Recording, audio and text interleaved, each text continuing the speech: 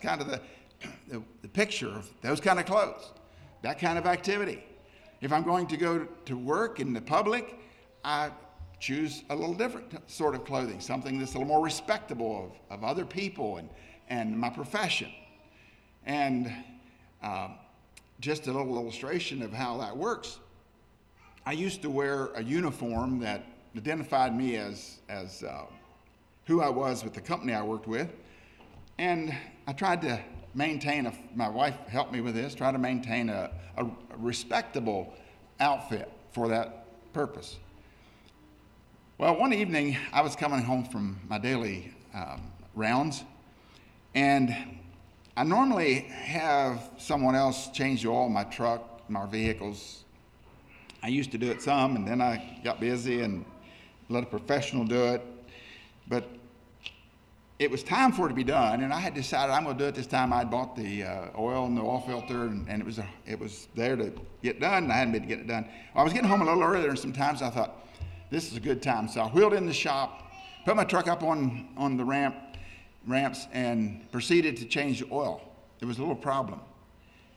I still had my intermediate type clothes on. I had my worker uniform on, actually a fairly new uniform shirt. But I thought, I can be really careful. I know how to be careful. This shouldn't be a problem. All I got to do is pull that oil plug out and get away and let the oil drain out, and I'm good. Well, I didn't do this job real often, and so I didn't have my technique down. And when I reached in there to give that oil drain plug the last twist, I didn't realize that my arm was going to be across the hole that the oil came out of. Well, it was a hot flash. The hot oil and the embarrassment and the disappointment that I just ruined a good shirt. And as I thought about that, it also, my excuse to my wife was, well, you know, when I'm dressed up too much, I can't function very well. How many of you guys know what I'm talking about? How do you like to change your car tire in your suit? It's extremely difficult. It's miserable. You don't have the freedom to work. You have to be so careful. You can't touch anything wrong. You've got to do everything. I don't know if I've ever done it, but I know how it would be. And I know I've tried to work on vehicles already, make some adjustments or something, get something started with my good clothes on, and you can't work. You can't function because you got to respect your clothes. You know, in spiritual life, it's a lot the same way. When we're dressed in our finest, when Jesus Christ is ultimately clothing us, we will find it very difficult to dabble with things that mar that.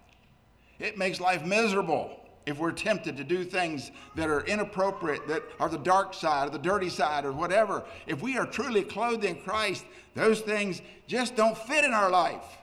Difficult. And that's one reason we don't get involved, because we have Christ as our dress up. He is the one that we are representing. And so we are very out of place in places that don't identify with Christ or are not compatible with Christ. I'm saying that to make a point. When we find ourselves compatible with or easily influenced by things that are of the darker nature, a darker side, it's a wake-up call as to how we're really dressed, as to whether we have Christ on or not. You know, we have allowed the internet in our circles with stipulations of accountability and filters and so on, things of protection. And those things are okay. They're actually very appropriate. But I want to say this, that if we are not dressed properly when we interact with that mechanism, we're setting ourselves up for failure. Because if we aren't allowing the standard of Christ's righteousness in our life to govern what we do, the decisions we make, the curiosities we don't follow, whatever, if that's not in place, then our accountability system is going to really be stretched. Our accountability is not to our brother, ultimately. He helps us to understand our accountability to Christ. But our accountability is to Christ, and that he be our dress up. He is our shield between us and the world of the degradation of self The lust of the flesh, it says here, and I want to talk a little bit about what that means a little bit later.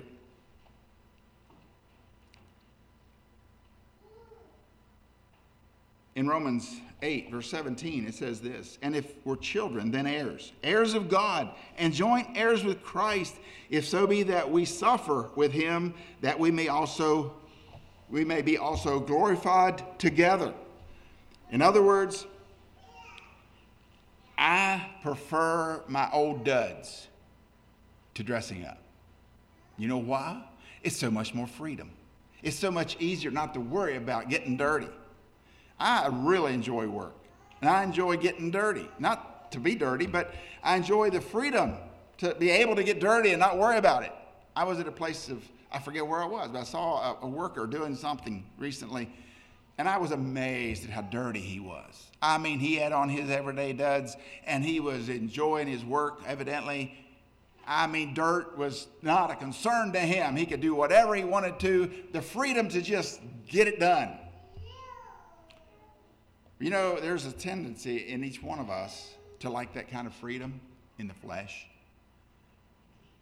To just let our flesh enjoy life, have its way, not restrict what we want.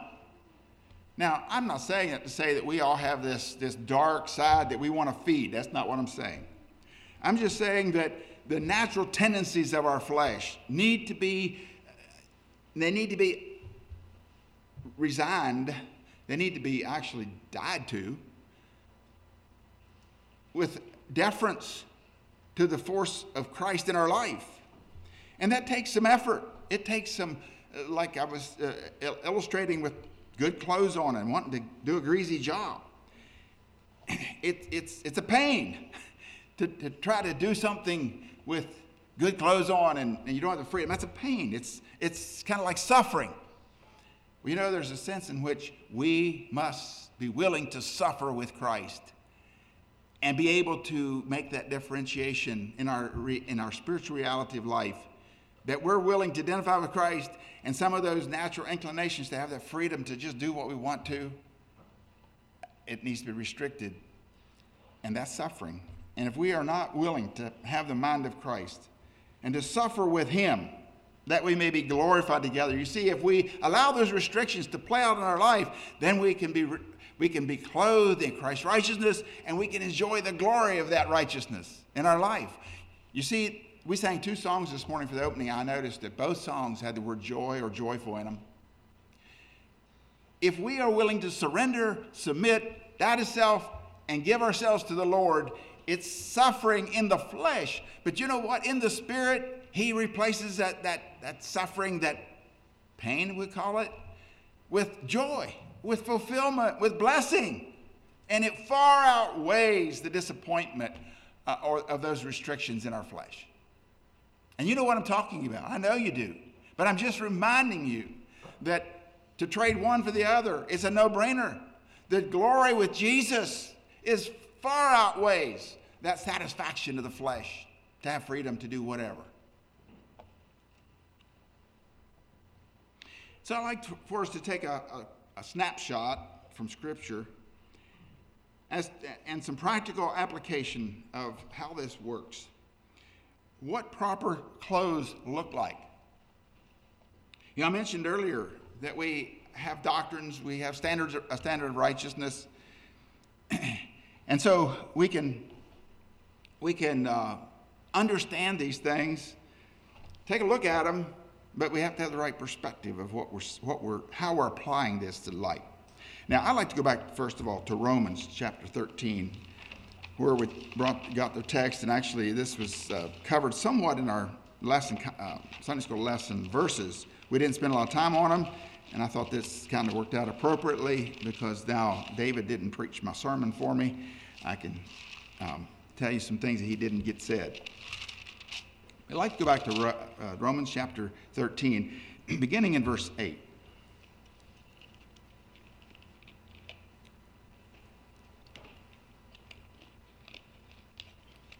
I forgot when I came in that I wouldn't be greeted with an ice cold glass of water like normal, so I had to go back out and get my bottle of water. Verse 8. Owe no man anything but to love one another, For he that loveth another hath fulfilled the law. I'll stop there just to pause to say, this is a overriding spiritual reality that if our heart is completely surrendered to God, it will be completely filled with his love that expresses itself to others. And what that's saying is, if you find yourself supernaturally, super spirituality naturally, able to love people, and you don't really understand why you do, because they don't deserve it, that's the Spirit of God at work in your life. You're clothed with the provisions of heaven to be like Christ. Unconditional love. And it says if that's happening, you're fulfilling the royal law of Christ. And so that's a basic overriding principle and premise. Love, what is love? Love is that giving of myself, abandoning myself for the good of others and for the mind of Christ, the ultimate. Going on in verse 9, for this, thou shalt not commit adultery, nor thou shalt not kill, thou shalt not steal, thou shalt not bear false witness, thou shalt not covet. And if there be any other commandment, it is briefly comprehended in this saying, namely, thou shalt love thy neighbor as thyself. You see what he's coming around to. Here's the law. Here's the commandments. But really, it boils down to that if you love others more than you love yourself, or as much as you love yourself, if you can even come to that standard, you see, we tend to love ourselves to the ultimate. Unconditionally, we love ourselves. We excuse ourselves. We forgive ourselves generally. There's exceptions to that. We have to work on that sometimes through the grace of God. But this is the overriding spiritual reality. Going on, it says, and that knowing the time that now is high time to awake out of sleep. For now is our salvation nearer than when we believed. The night is far spent. The day is at hand. Let us therefore cast off the works of darkness, and let us put on the armor of light. This is actually, verse 12, I'll just pause here to bring this into context. Verse 12 actually is stating already what's going to be stated again in verse 14. It's just saying a little bit different, and I want to elaborate. What is the armor of light? What is light? Light is that reality of making things known. In other words, when you're in the dark, the reality can be the same, but you can't tell what it is. In the light, you can see the true reality of the material existence of things. In the spiritual realm, if we are in Christ, then we are in connection with the spiritual realities of God. And our life, if we're clothed with light, actually is a demonstration, or it brings into an honest reality what the truth is about the virtue and character of God. That's what can be seen if we're honest and open and we're clothed with light. We're clothed with the righteous reality of who God is. That's what people can see, and they can begin to see God through us. And it's glorious. We don't go around saying, look at me, I'm a Christian. We don't go around and say, I am somebody because I have Christ on me. Actually, there's a part of Christ that puts that in perspective. It's called humility. Christ was the ultimate in characterizing humility. And so if we're clothed in Christ, we're going to demonstrate that humility. Well, that's another subject. In 2 Timothy chapter 3, verse 16, let's see, I haven't quite finished here in Romans 13. Let me finish reading those verses. And I wanted to point out this. I already alluded to it, but it says, let us walk honestly. You see, there is what unmasks the darkness. When we allow the reality, the spiritual realities to honestly and truth reveal themselves through us. We're acknowledging ourselves for who we really are. That means we repent of our sin. We accept Christ in obedient faith, and then he can clothe us so that the reality, spiritual realities are light where we are. And then it talks about, again, the works of darkness. Let us walk honestly as in day, not in rioting and drunkenness, nor chambering or wantonness, nor not in strife and envying. These are from the side of the flesh, the lust of the flesh. But put ye on the Lord Jesus Christ, and make not provision for the flesh to fulfill the lust thereof. And I wanted to make this comment before we went further, and that is, what are the lusts that it's talking about? What is lust? We think of lust as being that inordinate affection toward things that are not permissible for purity and holiness. But it goes way beyond that. That is true, but it's beyond that. Lust is any appropriate desire or appetite out of control. That is, that we are exercising out of self-interest for my own purposes and desires that are inordinate. You see, our appetite for food is very wholesome, very appropriate, very necessary for health and life. But if it's out of kilter, if we are overdoing it, if we're indulging too much just to please the flesh out of inordinate appetite, that is an appropriate desire gone bad. And there's many of those. We want respect from others. It's appropriate. We don't necessarily go out and try to drum it up, but we appreciate that when we operate according to God's principles, that other people respect that, and we have this mutual appreciation for each other. But you can have an overreactive, insatiable desire for that appreciation, and you can actually almost be offended by people not paying attention to you, not giving you respect, and it's because you want yourself gratified with this respect that you don't feel like. That could be the lust of your flesh, going beyond what's appropriate.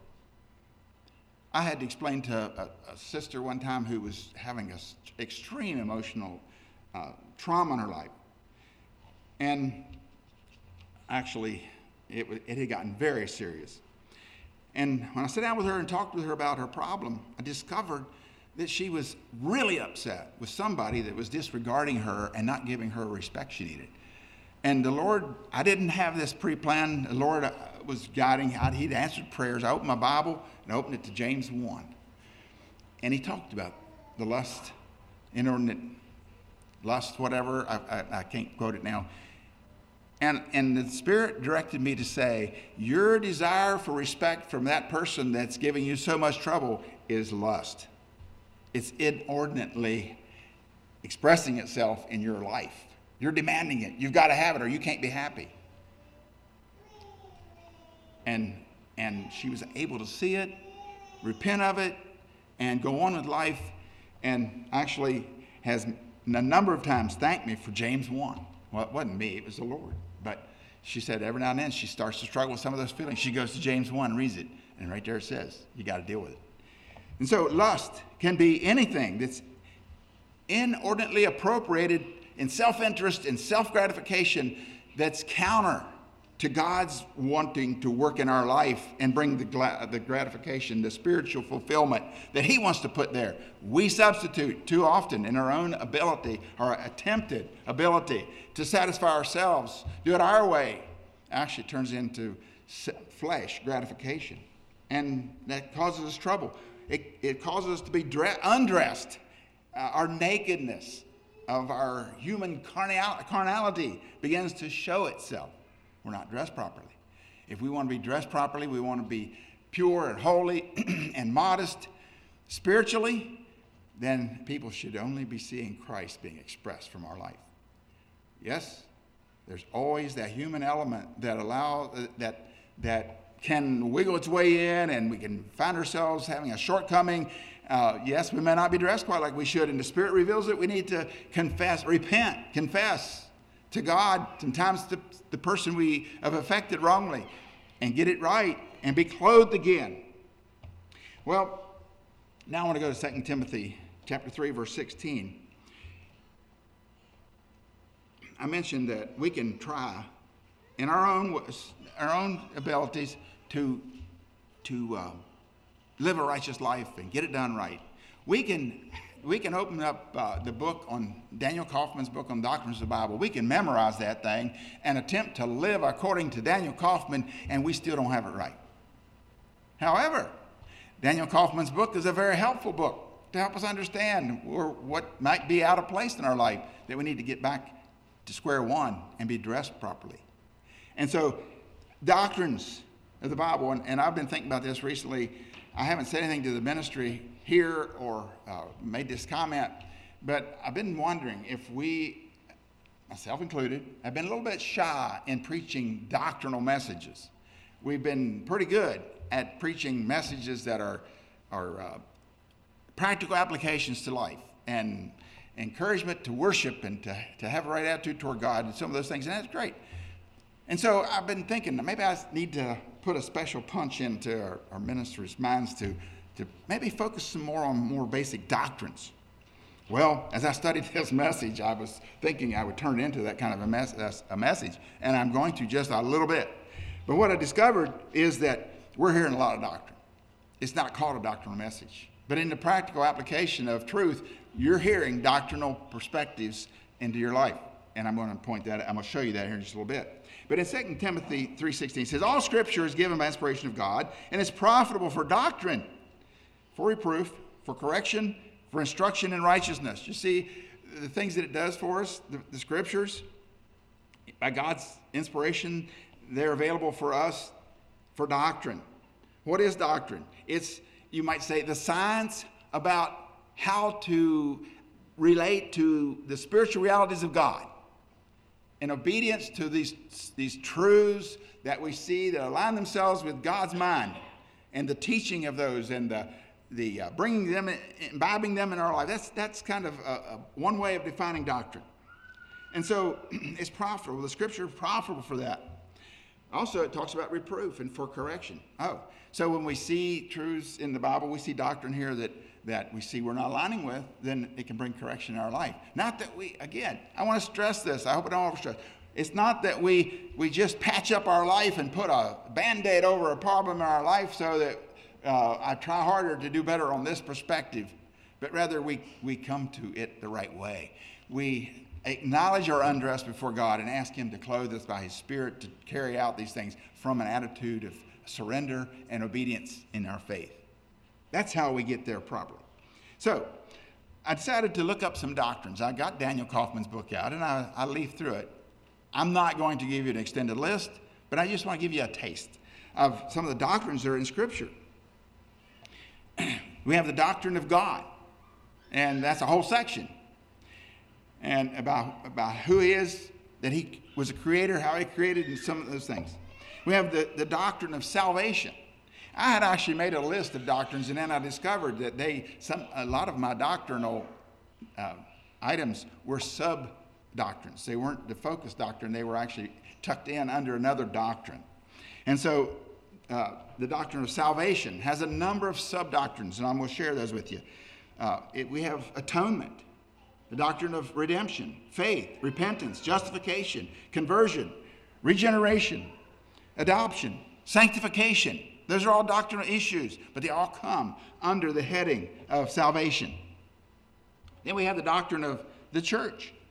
And there's more that I'm going to mention, but we have these doctrines that tuck in under the umbrella of the church and what it stands for and what all brings the church into reality. And here are some of those sub-doctrines. There's baptism, communion, marriage, order of headship, and on and on. There's a pretty long list there. That's as many as I'm going to.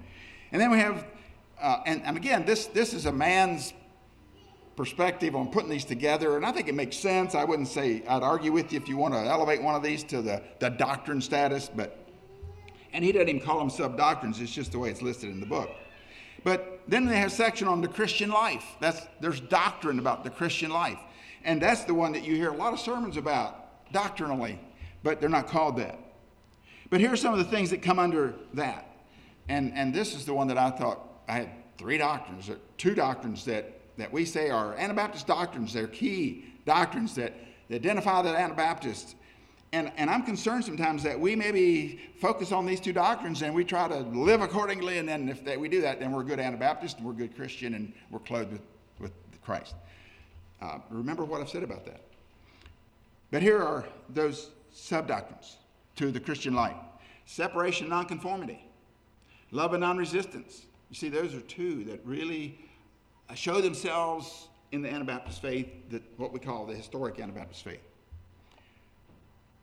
Some more that come under the Christian life is prayer, obedience, worship, self-denial, purity, humility, and the Christian's hope. All these are aspects of our doctrine, our belief system, our understanding of God's mind.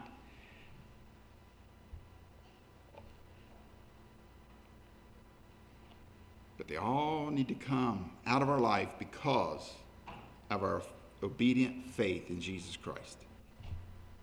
Galatians 5:16 and 17 says this, "This I say then, walk in the Spirit, and ye shall not fulfill the lust of the flesh." Walk in the Spirit. How do you walk in the Spirit?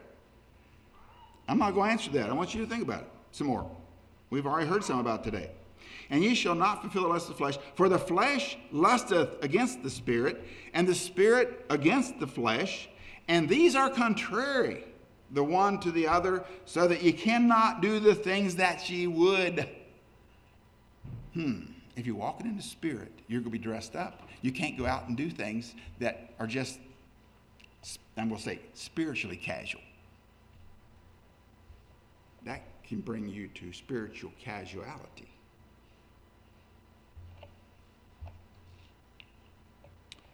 Well, we're naked unless we're properly dressed, and I'm going to give you several verses that help us to think and focus on this, and then we'll close.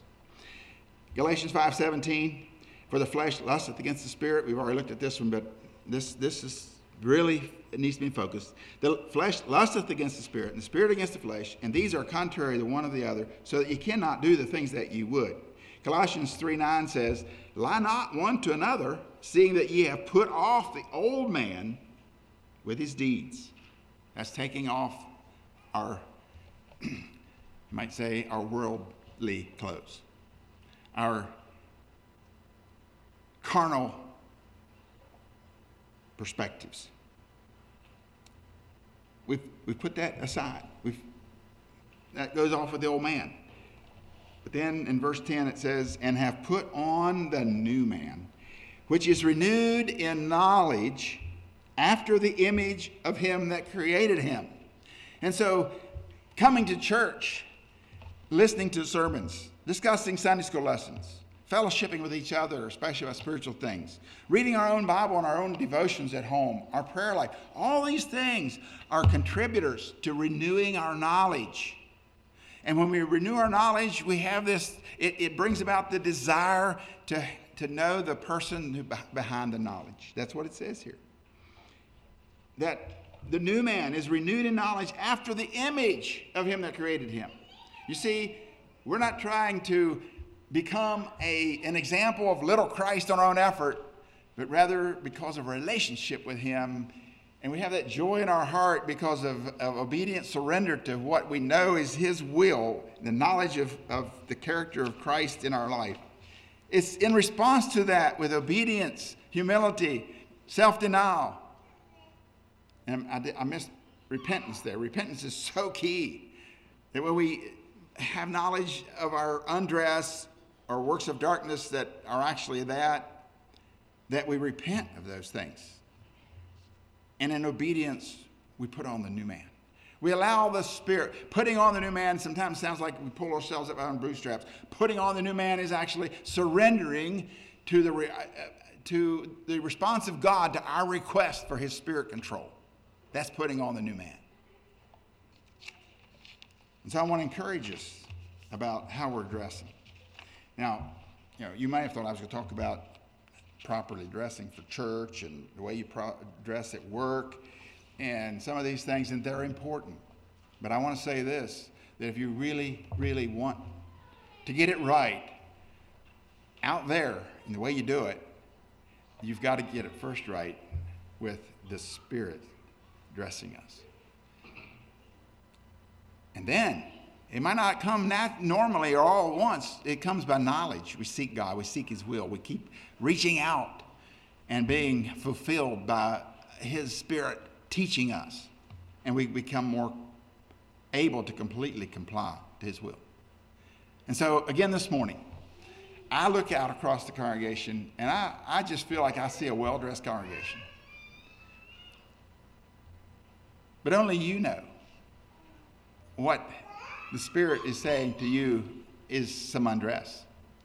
And I just encourage us each to let God bring us to the image of Christ continually, bring us back more completely in compliance with the image of Christ. And you know, sometimes I find myself surprised at how that looks and how it works. And I can tell it's happening sometimes by the joy I have in my heart when circumstances would indicate it should be otherwise. That's often a way you know that you're dressed right. May the Lord add his blessing. Let's stand for closing prayer.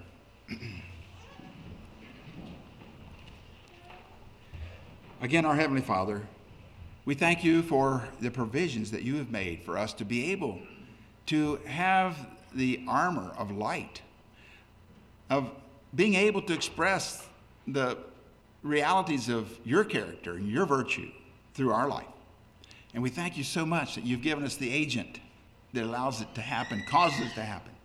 And Father, you've given us the privilege of activating our faith. You've given us the gift of the ability to have faith.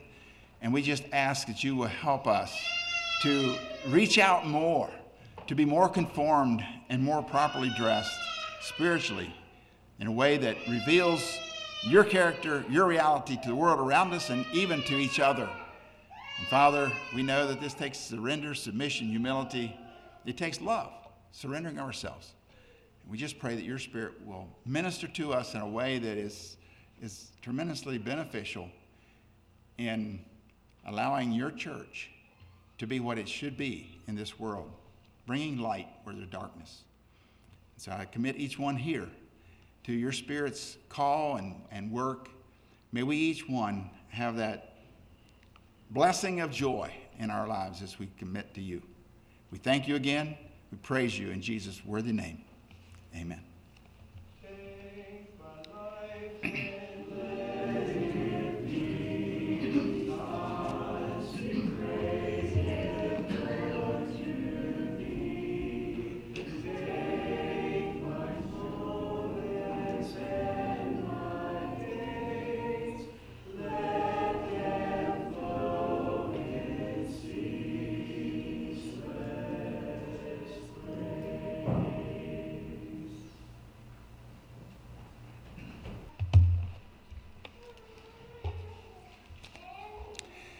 Greetings to each one. It's good to be back in the Lord's house. In light of Marie's ongoing health concerns, she's been sheltering in place pretty religiously. And it's interesting that she makes a comment every now and then that this isn't new to her. She did that for 6 months while she was, or almost a year, while she was dealing with her pneumonia situation. And so it's an ongoing process at home, and I try to be very careful. I was so thankful for her sake. Now, I don't want to get sick either, but I realized that if I don't take care of myself, I could put her in jeopardy. So you may see me take extreme measures at times that normal people wouldn't. When I walked up to the door this morning coming in, I was so glad to see it was open. I didn't have to put my glove on to open it. But then I remembered my water, and I went out to get it, and it was closed. So I had to put my glove on to open the door. When I go to town, I wear a glove on one hand usually to open the door, and I leave one hand bare, so that's for me to answer my cell phone or get my pocket or whatever. So it's kind of, you sort out your personal situation. And we all have these things to work through. And we need to be careful we don't judge other people because of the way they do or don't do things. Each person needs to sort through that. But there's one thing that I would say that has come through to me. It's kind of difficult to sort out what we're doing some of these things for. We've been told by people to do things that almost sometimes we think may border on taking some of our rights away that we should have as a Christian and so on. And that brings us to the point of having to make some decisions, or at least puts us in a situation where we think of needing to make decisions that come out right. But there's one thing I think we need to keep in mind, and that is the pandemic is not man-induced. Now, some would say, yes, it is. But God is in ultimate control, and he probably could have allowed this pandemic to happen 25 years ago. He did allow it to happen 100 years ago. And so we need to be careful and realize that when we're submitting to this, to what this brings into our life, we're not necessarily submitting to men, we're submitting to God. And as long as how men govern and request things and so on, there is a point if they infringe on or they ask us to go beyond what's proper for me in my serving the Lord, then I need to make a call on that. And that's the tough part, is knowing where that is. And we need to have some forbearance with each other in that, but we also, on both sides, need to be respectful of the reality of what's happening and our responsibility to respond properly. Now, that's not what I was supposed to talk about this morning. Just on mind, I haven't been circulating in public unless necessary very much. I haven't been to church a whole lot out of respect to the situation at home. I had actually not put myself in a position to need to preach until August to give some time for this to dissipate, but Brother Josh Good was scheduled for this morning, and he had a conflict, and he asked if I could trade. And I felt like, well, it's not undoable. I can try to do that. So I'm here this morning, and I'm glad I am. It's been a while. For the message this morning, I've taken the liberty to expand on what we had in our Sunday school lesson this morning. I don't do that very often, but this morning I've taken the liberty to do that. And nothing about Brother David's conducting that part of the service. I appreciated what he had to share and how he brought us into that lesson. But as I was recently reading Romans chapter 13, verse 14 kind of stuck out to me, and it wouldn't go away. I kept processing it, and I began to realize I believe here is a message coming. And so for the message this morning, I want us to consider Romans 13, verse 14 as our text verse. But put ye on the Lord Jesus Christ, and make not provision for the flesh, to fulfill the lust of the flesh. And the message title this morning is, Are You Properly Dressed? Now, if I had told you the message title first, you may have thought I was going in some other direction. But I've already given you a clue as to where I'm headed with this question. It has mostly a spiritual perspective. Are you properly dressed? What does dress have to do with life? Well, it's a reality. It came along with sin. When sin was born, was introduced into the human race, so was clothing. It all came together.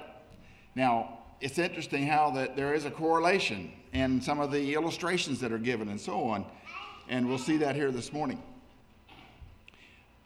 Another version, actually it's called the Montgomery New Testament version. In this verse says it differently. I think it explains it a little better. It says this, but clothe yourselves with the Lord Jesus Christ, and make no provisions for your earthly nature and the gratification of its fruits. I'm sorry, I read that wrong. The gratification of its lusts. And so that was what came to me when I was thinking about this. And this verse, this translation or this version kind of helps me feel like I was looking at it right. Put ye on. Put on Christ. Now, one of the things that I have noticed or thought about our Christian life experience is that, and in my last message I talked about this a little bit, that we can kind of get it down properly as to what's expected of us to walk and demonstrate a righteous life. We can actually kind of do it by habit. We can actually do it because it's part of our past. It's what we understand. It's what we do. But we need to always allow that righteous life to be produced by an inner spirit, motivating and bringing grace into our experience to bring it to fruition, in reality of what you see. In other words, the righteousness of God shouldn't be because I have read the rules and I adhere to the rules. It should be because I know the rule maker and he puts it in my heart to do things the way he says it. And the rules are there for a purpose, and that is I can evaluate how I'm doing. But they don't set the parameters for how I operate necessarily. They do help me understand when I don't have the heart right and I need to get things in compliance with God's Spirit. I can see I have work to do, but rather than try to just prop up my righteous life in better living, I need to know the Master. I need to be clothed. I need to be in Jesus Christ, and he in me, bringing about his will and purpose for my life. Galatians chapter 3, verse 27 says, "For as many of you as have been baptized into Christ have put on Christ." You see, baptism is when we make an outward proclamation of our determination by faith to accept the provisions of Christ for our salvation and our redemption in our life. And then we are, in a sense, obligated to do what we said we'll do. That's baptism. It's that renouncing of the world, renouncing of the flesh, renouncing of myself, with the understanding that by faith, in obedient faith, I'm going to serve the Lord. That's putting on Christ through baptism. Also, in the other translation I referred to, this verse is stated this way: "For all of you who were baptized into Christ have clothed yourself with Christ." And so when people see us, what do they see? How are you dressed in other people's eyes? Do they see Christ on your life? Do they see that you're another example of the spiritual reality of who Christ is? How they observe your life, but what happens? You see, the way your righteous life plays out is a demonstration of the power within, the reality of Christ's Spirit within you. And it's interesting how that if we have Christ's Spirit within us, then we have Christ on the outside. And I want to explore some of how that works and how it looks. But before we get to that, I have a little illustration I want to, I know I've referred to this before, but it's so interesting how clothes affect us and we affect our clothes. We make the decision every day as to what we're going to put on. We make the decision every day that we're going to be clothed, that we're going to cover our bodies. It's not something that we decide once and then it's always taken care of, but it's something that needs to be done daily. And not only that we will do it, but how we do it, what we put on, what it looks like, how it affects whatever. And often the daily expectations of our daily activities have something to do with what we put on. If I'm going to go out and work in the barn, I have a certain kind of clothes that I pick out of the closet and put on. They allow me to express myself without a lot of hindrances. In other words, they're clothes that are expected to get dirty and to be laundered soon. That's